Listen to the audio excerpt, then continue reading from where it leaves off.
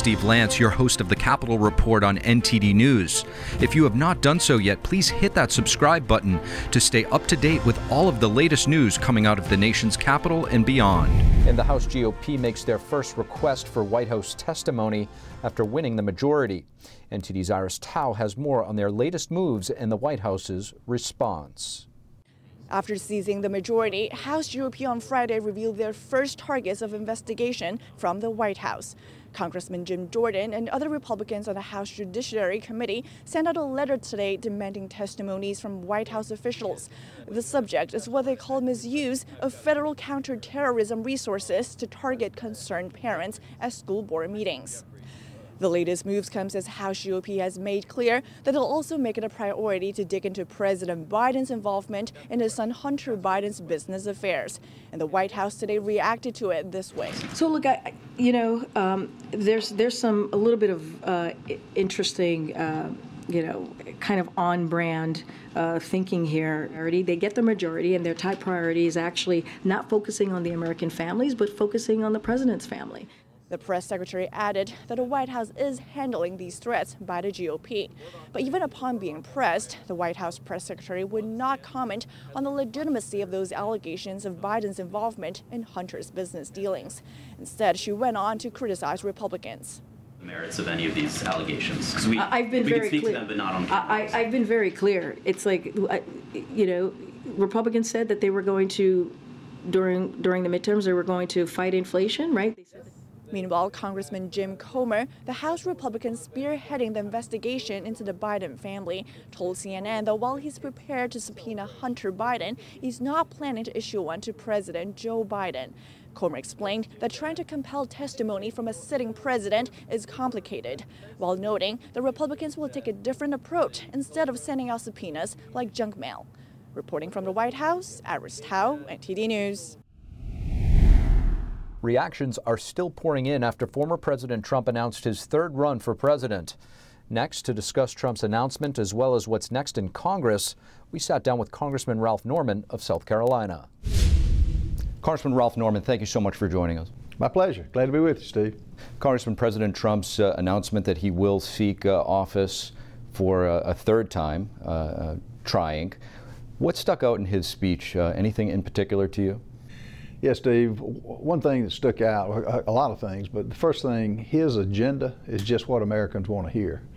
The country's in trouble, from inflation to rampant crime, to shortages, to our allies abandoning us because we've abandoned them. All the things that made him a successful president, despite all the things he overcame, he mentioned. And, none more important than closing the border. He was well on his way to doing that. I heard this morning it's going to be 18,000 a day coming into this country. We've got that we know of 5 billion, but all of that adds up to an agenda that I think people want to hear, regardless of the candidate. We know what Trump did, and none greater than what he did on the Supreme Court. He did everything he promised to do, and that was the Supreme Court alone was such a monumental plus for the country. But no, it wasn't, his announcement wasn't a surprise. People knew it. And so I think it's going to be interesting to see who all gets in and when. One thing he proposed that caught a lot of people by surprise, something that would impact you directly, which is term limits for members of Congress. What was your reaction to that? That's one of the greatest bills that we ought to vote on. Of course, my bill is that I've got over 100 co-signers on. 3 terms for House members, 2 terms for the Senate to go forward. In other words, if somebody has been there for 15 years, it goes forward. Let American people vote on it. I hear the things that people want, term limits, being in office too long. Go home and live under some of these laws that you made. And American people are ready for it. And I'm happy he's supporting that. Now, a lot of folks believe that Leader McCarthy will be the presumed Speaker of the House. Do you agree with that assessment? Here's what happened. On the caucus did support overwhelmingly McCarthy. Now, there were 36 no votes. Andy Biggs is who I supported. And we've got the real test, Steve, comes on January 3rd when we're back in the chambers, we will vote one by one for who we'll support. Whoever is our next speaker has got to get 218 votes, which means 5 people can pretty much hold the process up until we get the speaker. And in my mind, whoever the speaker is, he's got to agree to this economic security. Our spending cannot continue. And whoever will agree to that. Now, I did ask McCarthy if he would support the 7-year plan, and he was not willing to. So we'll see how that goes. I know Andy Biggs will, but there are a host of other people that could be in play on January 3rd. We got 37 days to negotiate to see what what the next speaker is not going to promise, but what are you going to do? That's the key to me. Your colleagues Jim Jordan and James Comer just announcing in a press conference that there will be a slew of investigations. Is there anything in particular that you would like to see being dug out here? That's the great thing about taking control. We will have honest investigations. We can subpoena every agency that makes up our conference and makes up the House. We'll be able to investigate and subpoena people and make them come. We haven't had that since Pelosi's been Speaker. There's no more need than to get the Biden administration, Hunter Biden, Nancy Pelosi, and what the ties they have to China. China's our biggest threat. And if we don't find that out, which we will, and not only hold them accountable, but we've got to have teeth to what we find out, and let them get subpoenaed and let them not tell the truth and see what happens. It sounds like China will be at the center of a lot of these investigations, whether it be the investigation into the origins of COVID-19, the Biden family's relationship with the Chinese Communist Party. How do you get both Republicans and Democrats on board with something that could be politicized?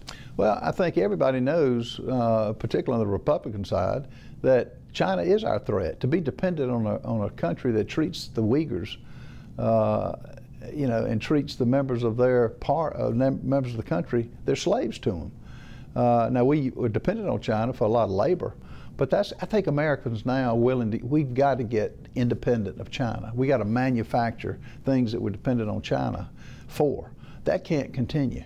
And if the Biden administration if we find out that they're compromised, which on the hearing, on the report today that Jamie had, there's a lot of things that Hunter Biden particularly had ownership interest, equity interest in companies, oil companies that drill that China control. So it'll be a great time to find out, and I think it'll shock the American people what happens. But we can't just find it out. We got to prosecute it. We've got to make sure the consequences for them. Congressman Ralph Norman, thank you so much. My pleasure. Now, speaking of the financial markets, a big thing that has happened recently is the collapse of cryptocurrency platform FTX. What exactly happened to FTX, and what are some of the implications? Joining us next is Fergus Hodgson, a financial analyst who is the director of Econ Americas. Fergus Hodgson, thank you so much for joining us on the Capitol Report. Thank you, sir. Fergus, what do you believe occurred with FTX, and can you briefly describe the causes of the collapse? Oh, mate, that's such a broad question, and this is not a new occurrence in humanity. There's a herd behavior problem, there's a fraud problem, both together. So it is a Ponzi scheme.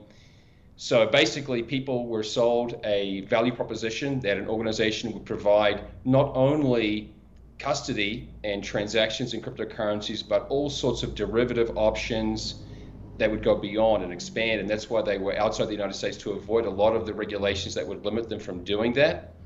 So the problem is that those who were leading this project did not have the patience to let the business actually grow, and just started lending and spending the money that they were supposed to be holding in custody. And so it was a Ponzi scheme where they were basically claiming great returns when the money simply was not there, and that became visible only in the last couple of weeks. Now, it's being reported that corporate funds were used for personal expenses, such as buying homes for Bankman-Fried. Was he taking advantage of loopholes, or do you suspect criminal wrongdoing? Both. There definitely is criminal wrongdoing. and you've hit, as the evidence starts to accumulate, we can see more and more, for the case of this man, we'll see penalties. So, because he was basically fraudulent, so misleading people, not only finding loopholes, but deliberately misleading people about their returns, about what assets were what were being held, and therefore, like I said, there are claims, there's compelling evidence of fraud at this point. Now, whether that will play into the political world, I'm not sure. Whether his engagement with the political world was strictly illegal, I cannot comment on. I mean, I'm just not sure about that. Obviously, he was heavily involved in influence peddling, as well, not just in his business, and it's murky as to whether that will be, on the wrong side of the law. So what's next for the crypto sector, and do you anticipate similar issues, or do you believe this lesson will improve the industry? Oh, I wish I could say that everyone has learned their lesson, but the fact is that has not happened, and we've seen these exchanges go down before. The truth is that anyone who is widely, let's say, educated in the crypto domain knows that holding your assets in the custody of someone else is a risk, and therefore you should have it under cold storage or whatever other storage technique you want, but you have possession of it. Whenever you give it over to a custodian, you're vulnerable to, it's almost like fractional reserve banking, where the custodian, the exchange, will only hold enough to handle the transactions. So much like a bank, when there's a run, the exchange simply does not have the liquidity to handle that, and so that's what happened in this case. I'm a little bit surprised that people have not learned from this, and the big surprise is that many intelligent people who are financial experts were fooled by this man, and I don't find him terribly charismatic, so I don't know why that is, but a lot of people who you would think otherwise are very intelligent and prudent, they went in on this, and let's not even get to the celebrities. I can forgive them for not knowing what they're doing, but the financial experts, or people with big cash, they really have egg on their faces. It indeed seems that way. Fergus, the Federal Reserve launched a digital dollar initiative days after the FTX collapse. What do you make of that? It's an attempt by central banks to remain relevant. They see the rising competitive force. And let's try to distinguish here between the exchanges and cryptocurrencies like Bitcoin. Exchanges are basically processors and holders of the cryptocurrencies, and they're separate from the cryptocurrencies themselves. So central banks realize that they are possessing inflationary units that lose value over time.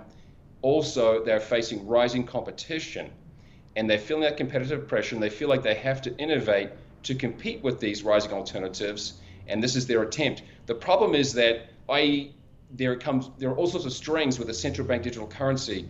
People know about surveillance, about negative interest rates.